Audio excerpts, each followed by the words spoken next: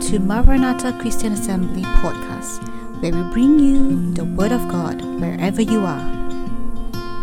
We pray that you be blessed by God's Word this week.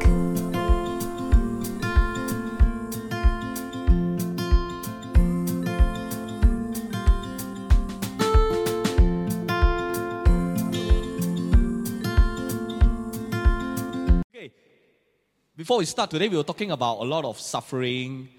When was the last time, right, you actually went through like a crisis moment, a trial, a difficulty, a moment that you can consider, right, a hardship? And when was the last time you went through something like that? And of course, I'm quite sure many of us have, right? But the question actually that we want to really ask is this. Okay, now you have to go and think about when was the last time you went through. Okay, don't think about life and death, like big issues. Okay, that's just within the last 1 year. Right? When was the last time you went through something difficult? For some of us, maybe it was COVID. Maybe it was a health issue. Maybe it was a relationship issue. Okay, whatever it is. Okay, now the next question, most important. Did you grow stronger after it? Or did it weaken your faith? Did it grow stronger? Did you grow stronger after that period of time? Or did it sort of weaken your commitment? Did you sort of lose that fire after you went through, or you became more passionate for things of God? I'm very sure, right, many of us recognize this situation, right? You have people who went through cancer and went through victoriously. Their faith grew and they became stronger, committed Christian. But we also have people who went through cancer, not that they died physically, but they died spiritually. Is it true? We have people who went through relationship issues and became stronger, more committed as a believer. We also have people who went through relationship betrayals and lose their faith as a result. So we can see, right, that actually it is not a given thing. It is not a given thing that trials actually will bring us stronger to God. We hope it does, right? We hope. I'm very sure many of us here, right, if you can look back, if you're many years as a Christian, you look back on your life and you look at where you are right now, I'm very sure you could pinpoint certain moments, certain periods of your life that molded you to become who you are today. How do we know? If we ask you, right, do you want voluntarily to go back and relive those moments? Your answer usually will be no, right? Is it true? Right? I'm sure you're like me. We can identify certain periods of my life. For me, right, it will be the 3-year period my wife went through depression. Right? It made me who I am today. But if you ask me whether I want to go back and relive that 3 years, I will tell you no. No way I want to go back voluntarily just to go and just to enjoy that moment. But we became stronger as a result. But we also know that it is not automatic. And today, right, we are talking about not wasting your trials. How not to waste your trials. The reality why this happens, right? We have trials, we have difficulties, we have suffering, and it strengthens some and it weakens others. I think the most fundamental problem is that suffering provokes questions in all of us. Right? You go through life happily. How many of you started asking questions about pandemics because of the pandemic? Right? Yet that diseases are all over the world all this while, but you never really question about like what's this thing all about? Is there always healing and things like that? And then suddenly one pandemic and we start asking questions. A war happened between Ukraine, Russia, and then people started asking questions. Why do you allow this? Why do you allow people to die? Why do you allow innocent people to die? The question is, right, does people like that die every day? Yes. But often it requires suffering. And it provokes questions in many of us. Sometimes it's not as global as a pandemic of war. Sometimes it's very personal. Just yesterday, I visited, me and my wife visited a couple in our church. Baby that they said they have a newborn. Right? The newborn is, there's a lot of babies behind, right? The newborn is 3 weeks old and it is dying. Okay, before the baby was delivered, they already knew that this is going to be a baby. It will be born, and it will just immediately be born, and it will gradually die. And they are facing with a lot of questions. Every time we visit them, they are very strong Christians. They want to continue to persevere and glorify God, but they always provoke questions. Almost every time we meet them, a fresh question will come into their mind. Suffering provokes questions in many of us. And the most obvious question that many of us will ask is the one in the middle, right? Why? Why me? Why me? Why does this happen to me? And the reality is, this is something, suffering and the question that it provokes can easily strengthen many of us if the questions are answered, or it could weaken us if the questions remain hidden. And today we want to look at the passage from James chapter 1. James chapter 1. Right? And during this passage, right, during this period of time, the book of James was written to the Jewish people who were going through suffering. Right? And most likely what happened was, this was likely written right after, if you all remember, Stephen was stoned. Okay, those who know your book of Acts, Stephen was stoned, the church was dispersed. Right? The church ran away because of the persecution. You must understand, right, in the ancient world, running away, 着咯, okay, running away in the ancient world and running away today is very different. Today you can bring your credit card. Right? Today you can put your money in the bank, go somewhere else, draw the money out. In the past, your money is in the land, in the factory, in the houses. You go means you go. You put everything there and you go. Right? And they suddenly, right, you have people who lose everything overnight because they left. They no longer have their neighbors. They no longer have friends. They're going now and living as a refugee, imagine. And this was what's happening to the Christians, the Jewish Christians who were scattered, and they were having questions. A lot of the Jewish Christians started to question about this faith. We believe in Jesus, and now we lost everything. And that's why James wrote this letter to them, right? And to encourage them on how to deal with this suffering, how not to waste your trial. A very familiar passage, I believe, for many of us. James chapter 1, verse 2 to verse 4. Just 3 verses. James chapter 1, verse 2 to verse 4. Let me read together. For those of us who have your Bible, you can turn to your Bible. If not, you can easily look at the text here.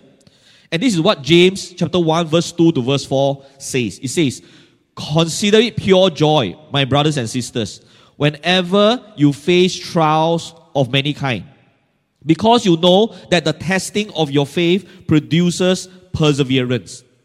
Let perseverance finish its work so that you may be mature and complete, not lacking anything." Let us pray. Father, today, this morning, as we come together as a church, as individuals, Lord, many of us come with questions. Many of us come with scars. Some of us come with suffering. But Lord, today we want to glorify you in this midst. Lord, we want to allow your word to continue to sanctify us. Lord, so that even in the midst of trials, even in the midst of our questions, Lord, your will continue to be done in and through our life. And Lord, we want to commit this morning to you. May your word bring comfort and strength to those who need it. In Jesus' name, we pray. Amen. How not to waste your trial, right? How not to waste your trial. I think you can imagine, right, the entire passage in James chapter 1, actually from verse 2 all the way to verse 8, focuses on how to view and handle trial. How to view and respond to a suffering. But today we're not only going to do half of it. We are only going to do and talk about verse 2 to verse 4, focusing on how we even view suffering. Because the reality is this: if you view it a way that is wrong, the battle is already lost before you fight. Does it make sense to you? If you view suffering in the wrong way, you have already lost the battle before you even start fighting. You don't have to talk about, how do I respond? How do I do this? If you view it the wrong way, your response largely will be wrong. So today we're going to look at how not to waste your trial. Right? 3 things we need to change in the way we look at trial so that we can mature and not waste the trial that we go through. The first thing that James tells us, I know this will sound a bit provocative. I will wait a bit first. Drum roll. Okay. The first thing James says is that you should expect it. Suffering should be expected. Suffering is the norm. I'm very sure this is one of the, probably among all the points, right, this will be a little bit more provocative than many of us will be willing to accept. Suffering should be expected. James chapter 1 verse 2 says this. James told the people, Right? These are the Jewish people who are going to trial. They believe in Jesus and they're like, wow, we are now finding the true faith, and they are now suffering. They lost everything. They are now refugees in a foreign land, and people are bullying them, and they are wondering, God, why is this happening? And the first thing, right, James told them, right, consider pure joy, my brothers and sisters, and he uses this very short description of what they were going through. And he says, whenever you face trials of many kinds, consider it pure joy, right? Forget about the response first. How do you respond to it? But the first thing, you notice what James told the people. He says, do this whenever you face trials of many kinds. The first thing James did for the people, the Jewish believers, was to tell them, right, this is normal. Whenever, not if. There's a difference between if and when, right? If and since. If means got up, 50-50. Maybe have, maybe don't have. Since or whenever means it will have is a matter of time. How many of you, right, you all still remember, I'm very sure most of us forget already. You all still remember before COVID happened, what was the in thing that every organization was talking about? You all still remember every organization in Singapore have to do something, right? You all forget already. Remember we talked, actually just before COVID, when it became a global thing, the big thing Singapore was preparing for was actually terrorism. You still remember? You still remember the slogan that every Singaporean have to remember? Not if, but when. Right? That was the way the government was preparing the people. Say, hey, it's a matter of time, right? Don't think that just because it have never happened in Singapore, it will never happen. It's not if, but when. One single change in word meant to change the entire perspective. Don't think maybe have, think it will likely happen. It's a matter of time. That was what James was telling the people. He uses these three words to describe the condition of what they were going through. Whenever you face trials of many kinds. Every one of these words have something important, right? It is whenever, not if ever. Not if you go through trials, but when. Right? The reason why a lot of time we are crippled by suffering, right? The first question, remember, when things happen, the first question we ask, why me? Why me? You are expecting, we have this joke, right, that we always use in our classes. We call it fairy tale Christianity. Fairy tale Christianity basically is, you believe in Jesus and you live happily ever after. If you believe in a fairy tale Christianity, I believe in Jesus and therefore I live happily ever after, the moment something happens, the first question you will ask is, why? Because you don't expect it, right? You say, God, you're supposed to be happily ever after, and then suddenly I believe in Jesus and then I get cancer. I go full time and then this thing happened to me. Incidentally, right, my wife got depression when I went full time. Exactly the same time. And you're asking questions like, God, why? But James told us that suffering is whenever you're going to go through. You are going to go through. It's a matter of time. Not if ever. Whenever. How many of you, right, as most of us are long time in the faith, right? We don't even have to be a long time believer. How many of you, when you look back in your normal physical human life, you already can testify to at least maybe one hand, 5 at least, 5 major moments in your life that you could have lost something important to you. A person or something or career or health or life. Easily you have went through trials within your lifetime. It is not a if ever. It is a whenever. I'm going to go through. And the emphasis says when you face trials of many kind. The word face, of course, is a translation a thing. We don't have a lot of words that we can use to translate it.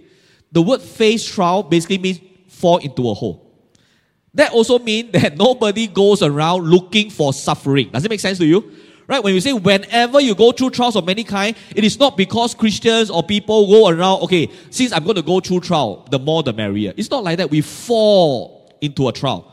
We go through life, we walk on the way, we never expect in the sense like, oh, today we'll have a trial, but we fall into it. This is like walking on the road. Imagine you're driving on a car, and then the car has a lot of not smooth, right? Do you expect the ride to be smooth? No, you expect it to be bumpy. You just don't know exactly when it will go up.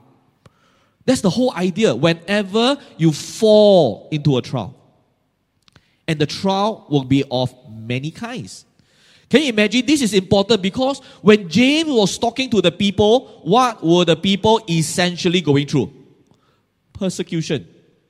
Right? You're going through persecution, and yet when James spoke to them, he wanted to make sure, hey, by the way, whatever I'm telling you is not just about persecution. Right? If you understand how and what I'm telling you, it will help you through your life, not just through persecution. I'm not going to tell you, oh, whenever you face persecution, consider it pure joy. Jesus said that. That's true. But that's not what James said. James said, consider it pure joy whenever you face trials of different kinds. Whatever trials you're going through. Whenever you face the different challenges and suffering in your life. Whenever. Not if. And this is the number one thing that many of us struggle with. This is the number one thing that many of us struggle with. That suffering is supposed to be assumed to be inevitable. That in this life there will be, what's the word? In this life there will be trouble. Who said this? How many of you, right, use this as a memory verse? In this world there will be trouble. Who said this statement? Jesus himself. Right? Isn't it strange that Jesus himself told us that in this world you will have trouble. And then when we have trouble, and then we say, God, why? And what do you think Jesus will tell you? What do you think, right, if Jesus was standing here and you're coming to him, Jesus, why am I going through trouble? And then Jesus will say, I told you so. If you read the verse after that, Jesus tell you, I told you in advance so that you won't be shocked. And yet, when it happens to many of us, we are still shocked. Isn't it strange? Jesus knew that we will go through suffering. Jesus knows that we will be shocked when we go through suffering. Jesus told us in advance that we will go through suffering so that you will not be shocked. And then we go through suffering and we are shocked. And we go, why? I always tell people, right, if you ever find yourself asking the question, the simplest way to dispel the question is this. Ask, why not? Is there any good reason why it cannot be you? For example, I get cancer, let's say. Right? I say, God, why me? Do you realize when you ask that question, you are actually thinking it should be who? The person okay. But it's true, right? When you say, not why me? When you say why me, you are thinking it should have been someone else. Okay, now who is the someone else? Do you dare to pinpoint? Do you dare to say, oh, it should be the non-believer. It should be the person who is not serving very hard. It is the person not committed to God. Do you dare to say it? You don't. You just say, why me? But in your mind, that's what you believe. God, I've been serving you so hard. Why me? When you ask that question, you are saying it should be someone who don't serve as hard. You are asking and saying, and you know that it's not true. That's why you don't dare to ask. You only dare to ask, why me? Suffering all this while was assumed to be inevitable.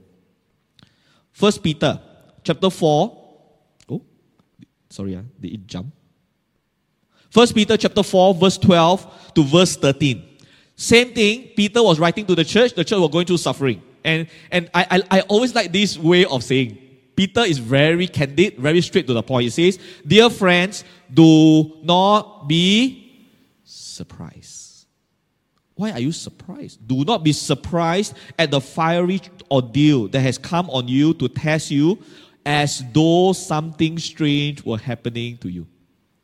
That means, right, we will only be surprised if we think that suffering falling on committed, serving, very hardcore, very committed Christian, you will only think that if this thing happened on this kind of people, oh, it is strange. Then you should be shocked. Can you name at least 5 individuals in the Bible who was committed, full of faith, and yet suffered? Anybody can just randomly give me 5 names. Sorry, Job, any more? Sorry? Elijah, right? 2 already. Okay, don't use Jesus. Jesus sure win one. Anyone else? Just any 5, random 5. Joseph, any more? Paul, right? Suffered, committed to God and suffered. Any more? Last one. Sorry? Daniel. Right, you can see easily. You can almost go through the names of the books of the Bible and easily just pick up 5, and you will still get at least 5 individual easily. Peter was telling people, right? Why do you consider it as if something strange, as if something abnormal is happening? Why do you consider suffering as something abnormal? That when it happens, you are shocked. So if it's not abnormal, if it's not strange, then it should be taken as normal. That when suffering happens, it is normal. It is normal. And you rejoice as you participate in the sufferings of Christ, so that you may be overjoyed when His glory is revealed. Some of us will be wondering, are you sure? Are you sure, Bishop? Let me do some mathematics with you, okay? To see whether this is true. Imagine, right? COVID. Anybody want to tabulate? Does Christians have a higher chance of getting COVID or lower chance? Make a guess. Any difference? No difference, right? Cancer. Any difference between Christian and non-Christian? We are not saying healing, right? Some have access to healing. We're talking about getting it in the first place, right? Are there any difference between Christian and non-Christians? When a tsunami comes, right, does it purposely avoid Christian houses? When the earthquake happened, do you have like suddenly, right, only Christian houses remain standing, all the non-Christian houses all fall? We all hope, right? Jericho system. But does it happen in real life? In a real sense? No. Unless God wills it to happen. If not, when a suffering, a natural disaster or suffering or illness happen, it hits Christians, it hits non-Christians. In fact, there is even biblical basis for it should be like that. It should be like that. Matthew chapter 7, Jesus gave a conclusion to His Sermon on the Mount, right? It says, house built on rock, house built on sand, right? When you look at the text, right, the houses that are built, both one on sand, one on rock, they went through exactly the same things. Because that is precisely the point of Jesus' conclusion, right? One will build his life on the word, one will build his life on his own thinking. They will go through the same things in life, but one will remain standing and one will fall. Which proves what? What does it prove? It proves the strength of building a life on the word. Can you imagine, right? One day, you go to a non-believer. Okay, you build your life on the rock. He or she builds his life, her life on the sand, right? And then, right, you come to the person and say, you see, there is so much value in putting your life on the word. And then he or she turn around and say, of course, easy for you to say. No storm, no wave, no nothing. You have not gone through anything. I went through all the suffering. It is so difficult for me. That's why I collapsed. You have not gone through anything. You can say whatever you want. Do you realize Jesus' conclusion in the Sermon on the Mount presupposes you are supposed to go through the same things as an unbeliever to prove to them that building your life on the rock makes a difference, right? If that's not true, right, how do you tell the people, hey, I just got a Christian couple, a leader in church that have a baby that is born dying, to prove to the people around them there is value, there is hope in building your life on the rock. If they don't have to go through all this, how are we going to show the world that building life in Christ makes a difference in the life? There's no difference. You have not gone through anything. Right? So natural things, we have the same things already, right? Easily the same. Will non-Christians be persecuted for their faith? They will not. Christians will. Can Christians avoid suffering by unscrupulous means? Like you lie, you bribe, you get your way out of suffering, or you seduce people, you give sexual favor. Can Christians do that? No. But can non-Christians do that? Yes. You add all this together. Who is supposed to have a harder life? Who will naturally have a harder life? The Christian or the non-Christian? It's the Christians. And yet, in a very strange way, many of us believe in a fairy tale. It says that, oh, when we believe Christian, we will have an easier time. And when you believe in a fairy tale Christianity and life and reality of life comes into your life, reality, you will get shocked. Say, why is this happening to me? Why is this happening? Some of you will know, I think I mentioned in some of our classes before, I was knocked by a car. when I'm a teacher. Right? When you're a teacher, what do you need to do? Stand. Like I was knocked by a car, I torn my ligament because I was knocked by a car. Right? And once I went back in the office, right, my colleague in the church office, first question they asked, you not angry, man?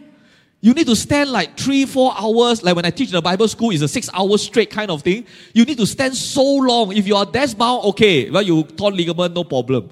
You need to stand all day long. After this, I'm going to another class in another church. All the way, 2-3 hours.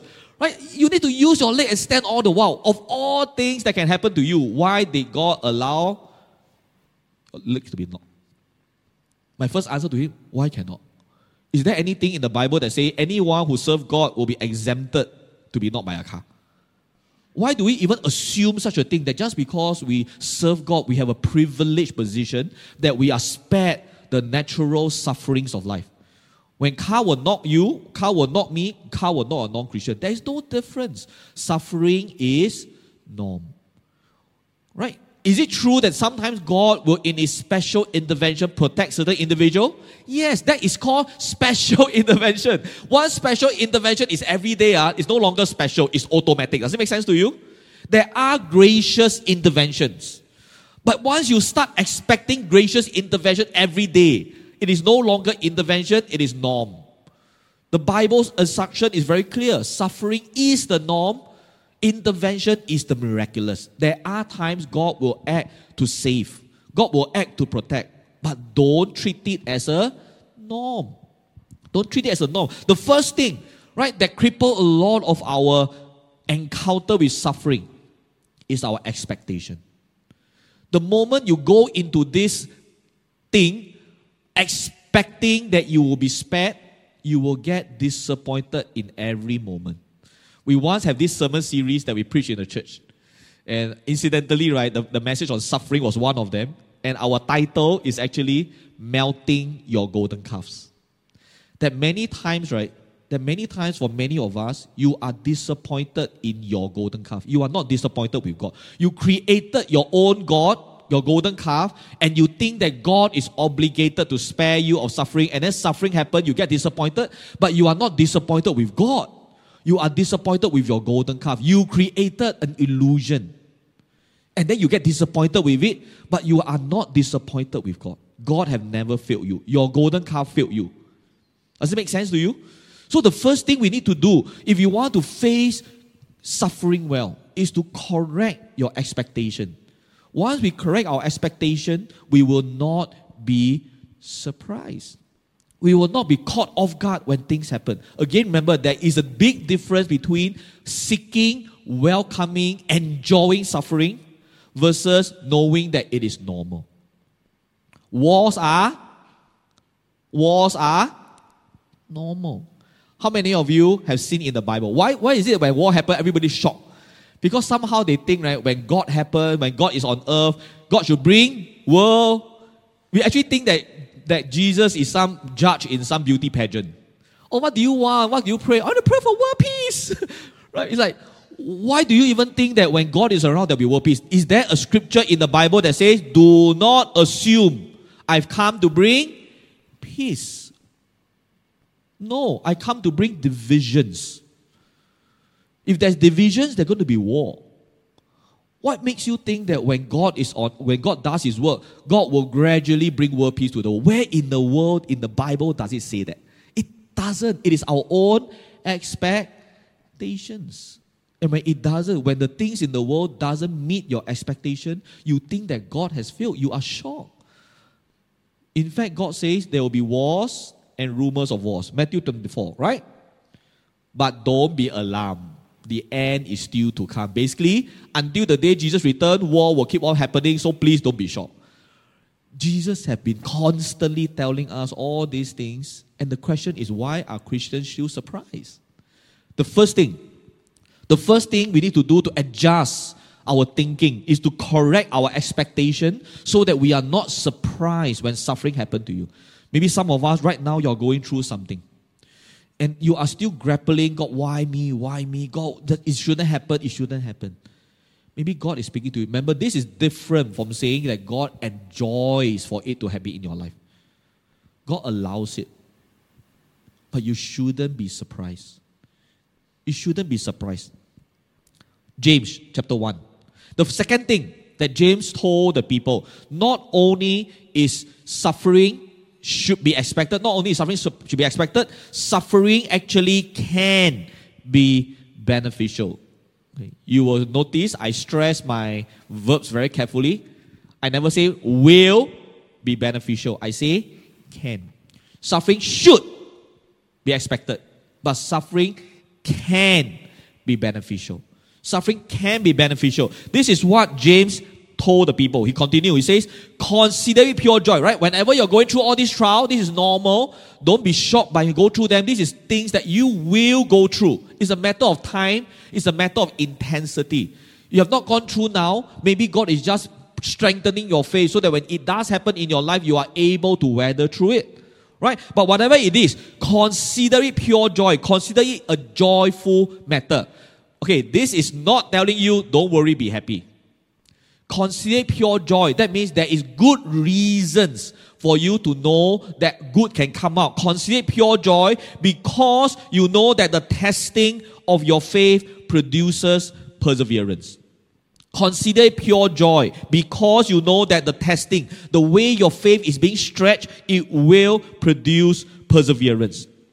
So what Paul is actually trying to say is this. You're told to consider. You're not told to be happy. Right? You're not saying be joyful. Right? When you say be joyful, the idea is, right, no reason. Just be happy. Right? Be happy when you go through. Don't think. Right? Just be joyful. Full stop. It never says be joyful. It says consider. The issue is it is not supposed to be obvious. Right? How many of you, when you go through suffering, right, you are smiling all the way? So how many of you know that when, for example, you have something good that happened to you?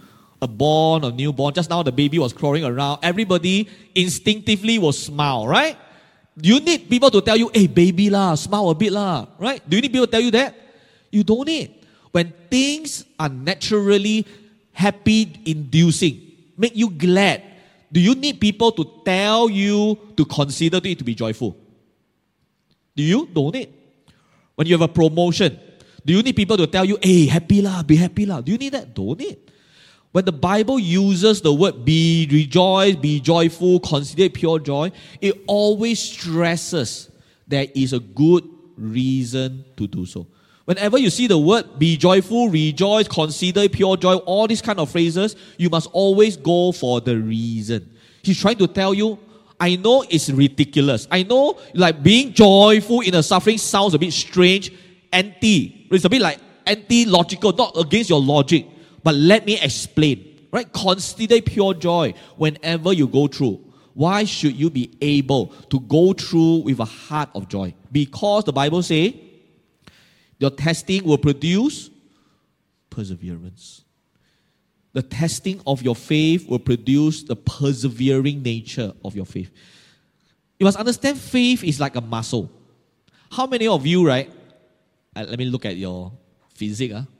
How many of you go to gym one? Not the treadmill kind, the pump weight kind. All the guys don't dare to say. How many go gym? Nobody go gym one. Wow. No anytime fitness here. I'm assuming even if you don't go through gym, you don't to gym and don't use weights, right? I'm assuming you know how it works, right? How many of you actually do that except for bodybuilder? How many do that? Or how many times when you lift weights, right, it's like that. And you know, and the question is this, you are suffering when you lift weights. How many understand that? Okay, I'm assuming there are no like, any trainer here, no, right? Okay, I hope 我没有献丑啊. Okay, the whole logic of lifting weights, okay, is you lift until your muscle is tired. Then you start building muscle. Okay, that's how it works. Right? That's why you need to put a lot of weight and you pump and pump and pump and pump until your hands start to shake. When your hands start to shake, that is the moment you are actually building muscle. Everything before is just warm up. Right? It's just pump, pump, pump, pump. Okay, now is the time already. And then when the thing start, you will start to see people do this. And you start to hear the weight machine, right? A lot of sound. King gong, king gong, king gong, king gong. Because it is very difficult. You are fighting against the weight. that time, the last time that you lift that weight, the one that your hand is shaking, that actually is the only time that the lifting actually works. Everything else before is just bringing you to that point. And you are just and you let go. And during that moment, I have never seen anybody do this. You know, nobody will smile. Everybody is like very focused. And then you can see the face. Right? But the question is, you know you will go through that. Why on earth do you sign and pay money to go through that? Because you know the testing of your muscle produces strength. You are not looking for the suffering. You are looking at the result of that suffering. Does it make sense to you? You know that as a result of that, you know that as a result of that, there will be muscle, you will build strength, you will build endurance. So therefore, you are willing. You consider pure joy. When you pay money, you don't do this. I'm going to suffer. You pay money gladly. You consider it pure joy. You know it's going to be worth it. But then in the process, you're going to do this. You already know. You consider pure joy because of a benefit that you receive, not the process. You're not going to consider pure joy because it feels good. Nobody will ever feel good in suffering. You know how many of you have experienced that kind of advice before? You are going through something negative. You're going through something very down. Some people come to you and say, "Hey, don't worry lah, nothing to be sad about one." How many of you went through that before? You have people, well-meaning nonetheless, right? You are going through some pain in your life.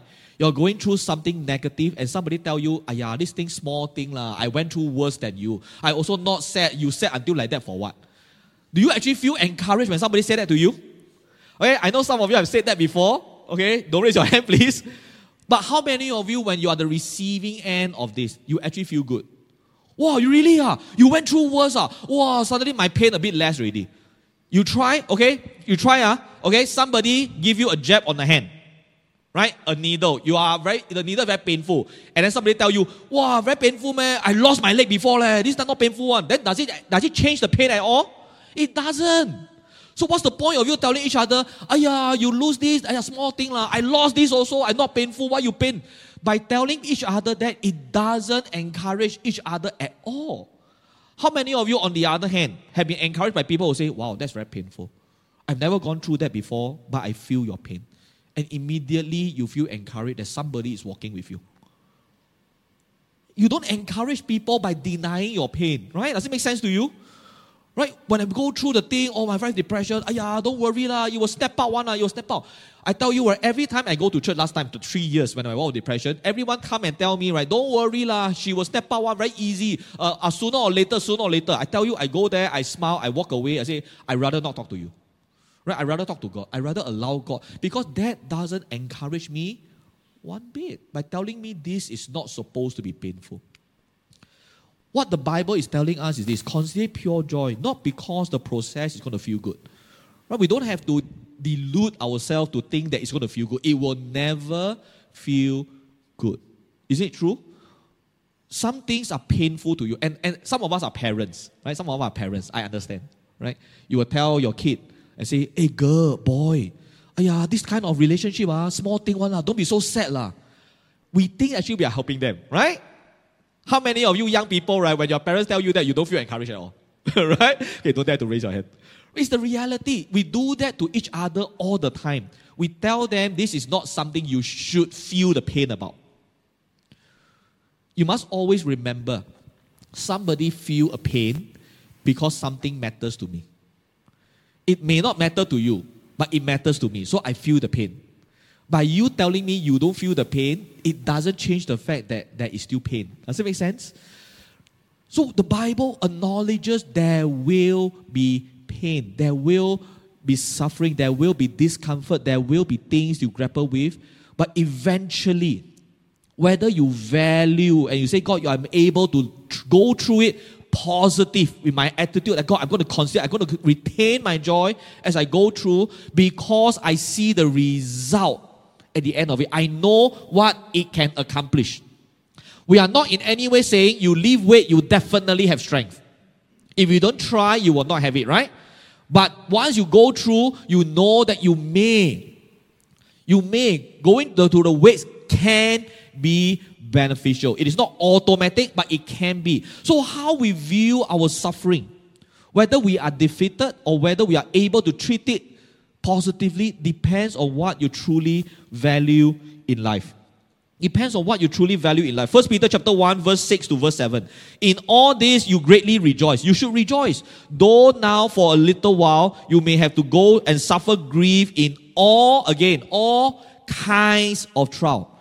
Right? You may have to go through and suffer grief, suffer sadness, suffer breakup, suffer betrayal, suffer setback, suffer losses in all kinds of trial. But these have come so that the proven genuineness of your faith, and as far as God is concerned, of greater worth than gold, and gold will perish, but your faith will eventually result in praise, glory, and honor when Jesus Christ is revealed. At the end of the day, right, do you value your faith more than your encounters, your experiences? Or in other words, do you value, someone will say it this way, do you value your holiness more than your happiness? Do you value the kind of people you will become or the things you will get in life? When you go to the Sermon on the Mount, right, today, what are the things that, when was the last time, right, you told someone that he is blessed? When was the last time you hear, wow, you're very blessed, you're very blessed? Okay? If you read you read your Sermon on the Mount, how did Jesus start? Blessed is he. Not blessed is the one who has, but blessed is the one who is. Blessed is the one who hunger and thirst for righteousness. Blessed is the one who is merciful. Blessed is the one who is meek. Blessed is the... isn't it very strange? Jesus said the one who is truly blessed is a certain kind of people. And we think that the one who is truly blessed is the one who has some things. Oh, I have a good family, I have a good career, I have a good life, I have a good health, therefore I am blessed. Do you ever see Jesus saying that? Like, oh, blessed is he who has good health. Blessed is he who is wealthy. Blessed is he who has security in life. He said, no. Blessed is he who hunger and thirst for righteousness. Blessed is he who is merciful. Blessed is the person who becomes the kind of person you should be. Not the things that you receive in life. So the question now becomes, do you value what Jesus said, that I want to become that kind of person? I want to be merciful. I want to be pure in heart. And suffering sometimes may happen to bring you there. I want to be a person who is meek. I want to be able to hunger and thirst for righteousness. I want to be able to be poor in my spirit. I want to be able to become that kind of person. Or you're still thinking, God, I want to be able to have these things in life. You're giving God your 5 C's. God, I want a condo, I want my cash, I want my children, I want my family, I want my career. And if you give me all this, then I am blessed. Make a guess. Which one would God prefer for you? Don't need rocket science, right? God prefer this. And if you prefer that, this is what you feel as a parent when you talk to your teenager. You want something for them and they want something for themselves, and then you clash. And this is why sometimes we feel confused in life when we go through, because God has this in mind to make you and help you become the person you're supposed to be, but you are still pursuing this. And that's why when God removed this in order to produce this, you will immediately feel, God, why? Why do you bring away this? Why do you bring away that? I want this to be blessed. God said, no, that's not what you need. You need this to be blessed. This is how you become blessed. Do you value this in life? The quality, the genuineness of your faith. Who you truly become in Christ. That you mature in your faith. Does it matter to you whether you mature? We always say, right, like for example, you have your salary, right? How many of you can accept 5 years in your workplace without increment? How many of you can accept? You do okay work, okay, like not spectacular, but okay, good, like good quality work, and you go 5 years and no increment. How many of you can accept gladly? Like, don't worry, you know? But sometimes we gladly accept 5 years in our spiritual life without growing. We accept 5 years in our spiritual life without growing, and yet we are not willing to accept 5 years in our life without changing a phone. Right? My phone must upgrade. Why? Why do you think that you must always upgrade this when your faith, sometimes we don't value as much? Suffering can be beneficial, but it depends on what you truly value. 2 Corinthians chapter 4, verse 16 to 17. Therefore, we do not lose heart, though outwardly we are wasting away, yet inwardly we are supposed to be renewed day by day. For our light, Paul have a very humorous way of saying this. Your light and momentarily troubles are achieving for us an eternal glory that far outweighs them all. Whatever you go through is light and only short compared to what is trying to accomplish. That God has greater things in mind. So the second thing, very quickly, suffering can be beneficial. The reason why sometimes we are confused, say, God, why? What does it? You feel that suffering is automatically seen as negative and there's no room to have joy because you think that all suffering takes away something from you. True? Right? Health takes away conveniences, career. Once I take away these things, it makes your life unpleasant. It makes your life inconvenient. And you, because of those inconveniences, because of those losses, you think automatically it is something bad. And you see no benefit, and you say, God, why do you allow something bad to happen to me? The cross was bad. The cross was utterly bad. And yet God allowed it for a much greater good. That's why we are all standing here. So clarify our perspective. God has a larger purpose than making you happy in life. God is trying to help you to be holy. The question is whether you participate or you rebel against it. God desires you to be holy. Clarify our perspective so that we won't be confused. Very quickly, the last one. We said that suffering can, right? Not will, not automatic. Suffering can be beneficial because suffering must be embraced. Let me qualify a little bit. Again, remember, we are not saying hunting for suffering.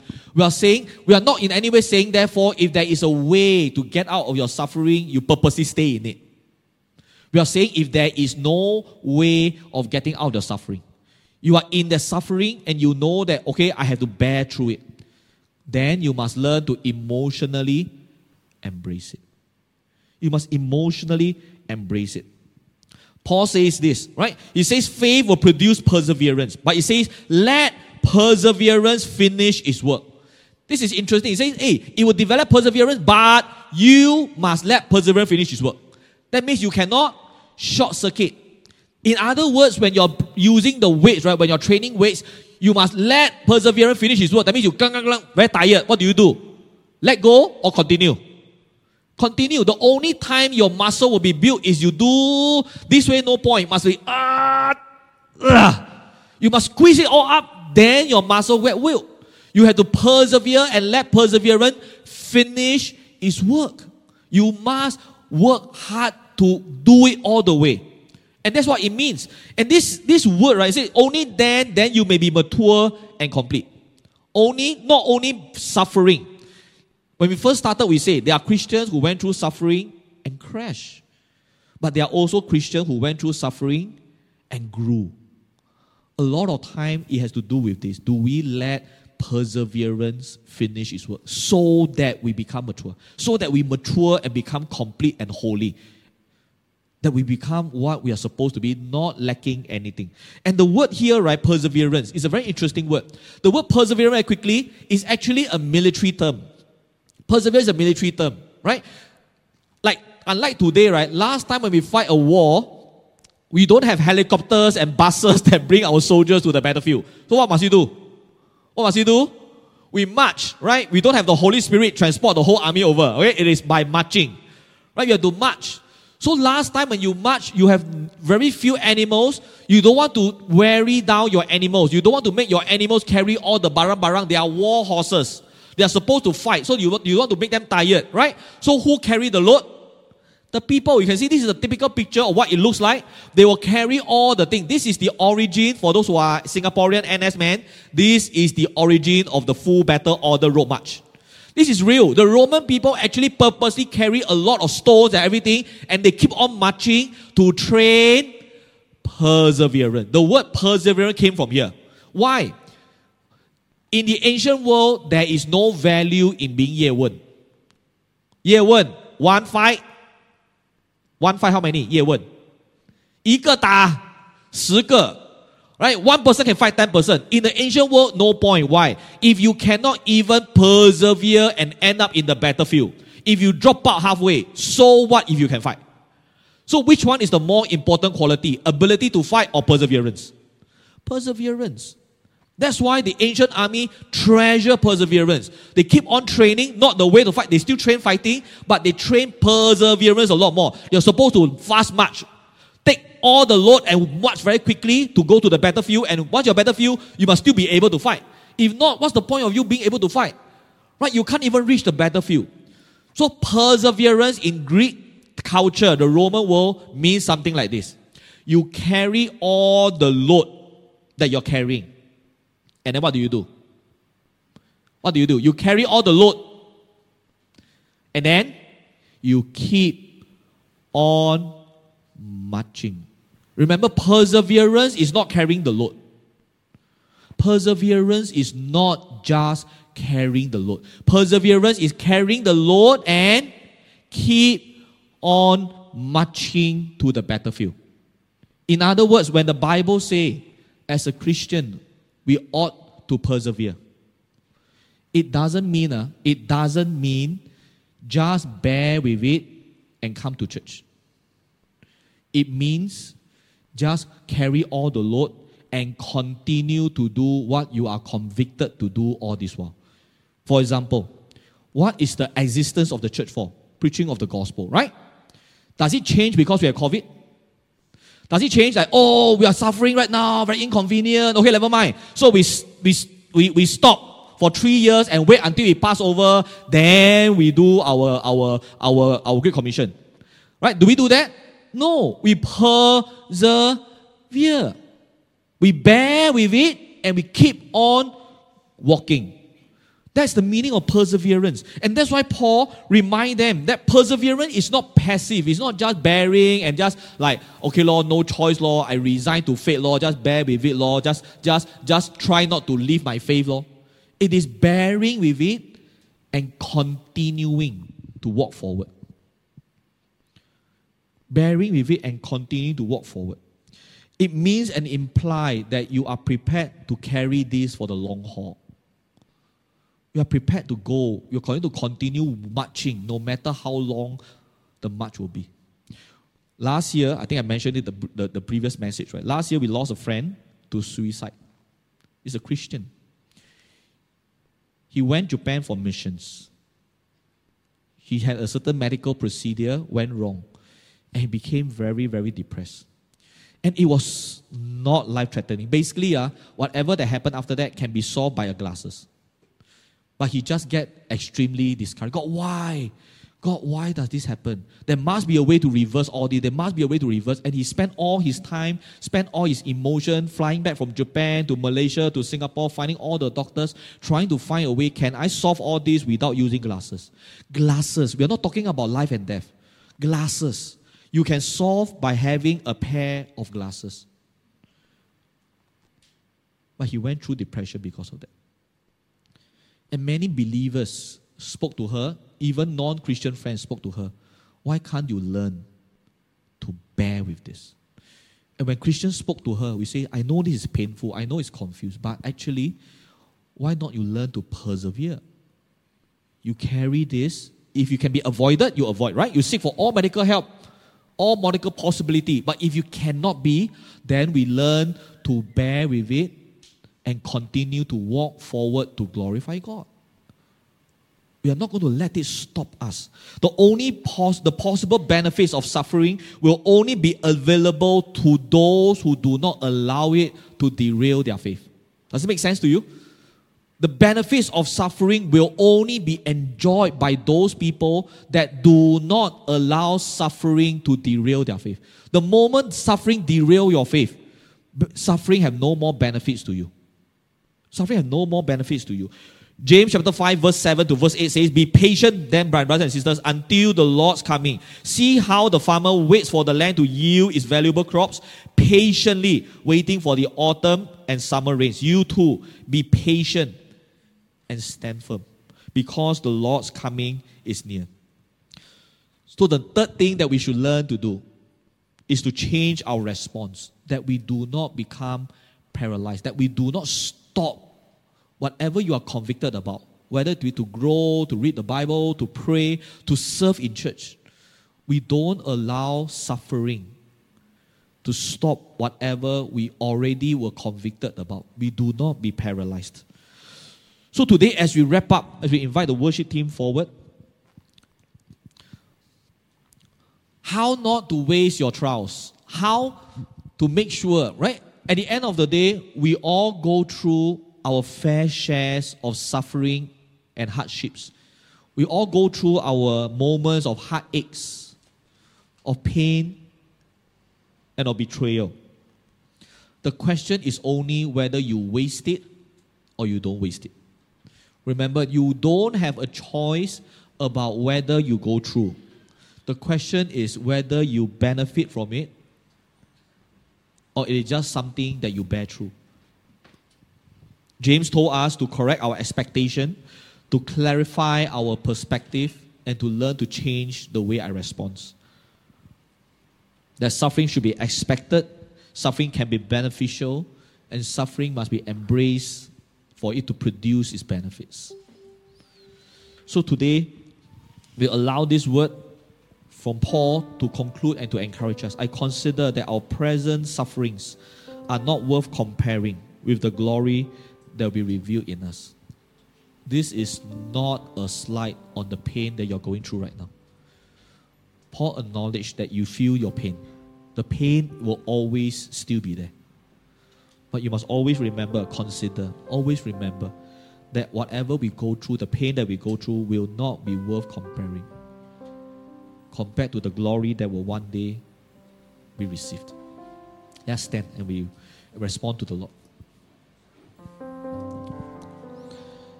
Before we enter the time of worship, to close the time, I believe the Lord wants to speak to two groups of individuals.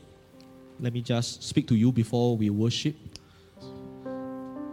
And the first group of us that I think the Lord wants to speak to this morning, when we were worshiping this morning, the words that came into my mind was hidden questions.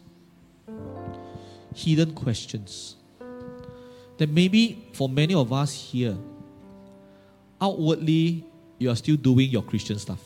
We are still praying, we are still saying our grace, we are still treating one another, we are still smiling in church. But only you know the kind of questions that you have been grappling with.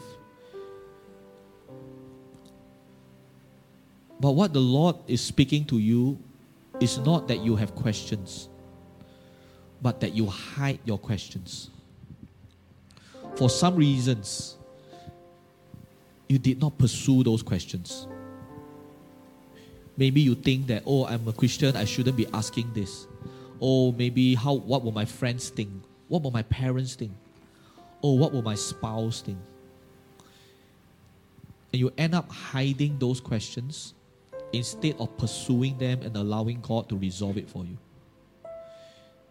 And you think that by hiding those questions and say, God, I want to have faith, I just hide the question and just sweep and sweep and sweep and sweep and sweep. And you think that that is helping you, but it's actually causing you to gradually become more and more brittle in your faith.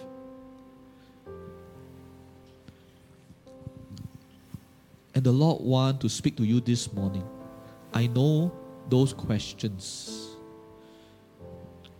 Trust me that I will answer them.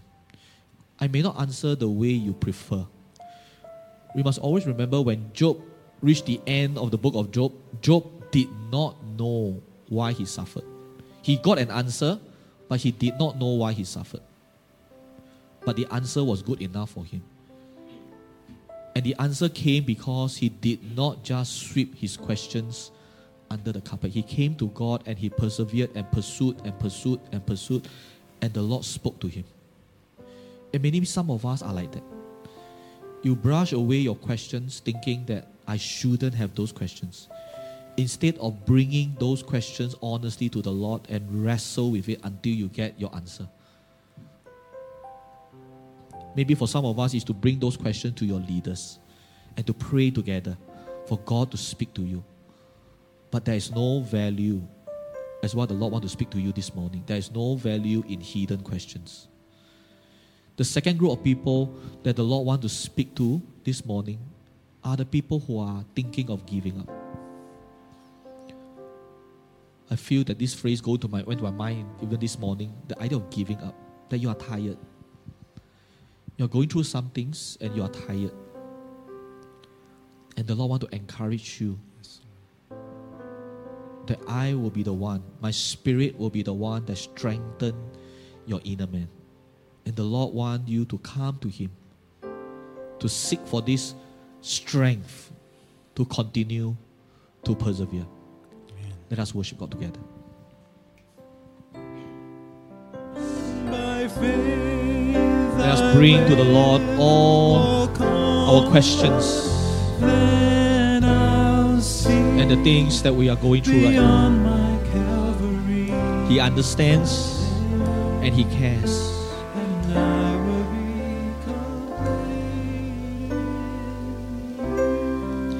Maybe the Lord has been speaking to you this morning, whether the first group or the second group. And you really has been putting up a front before the Lord and say, God, I think I can go through. And the Lord wants to minister to you this morning.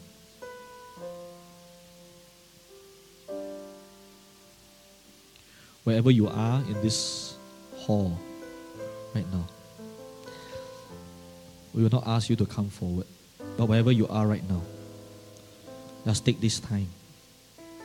Let's honor this time. No one speaking to one another. Don't assume that the person beside you has no questions. Let us honor this time and spend these quiet moments. And Lord, this is my question. God, why? God, why? And to pursue those questions with God.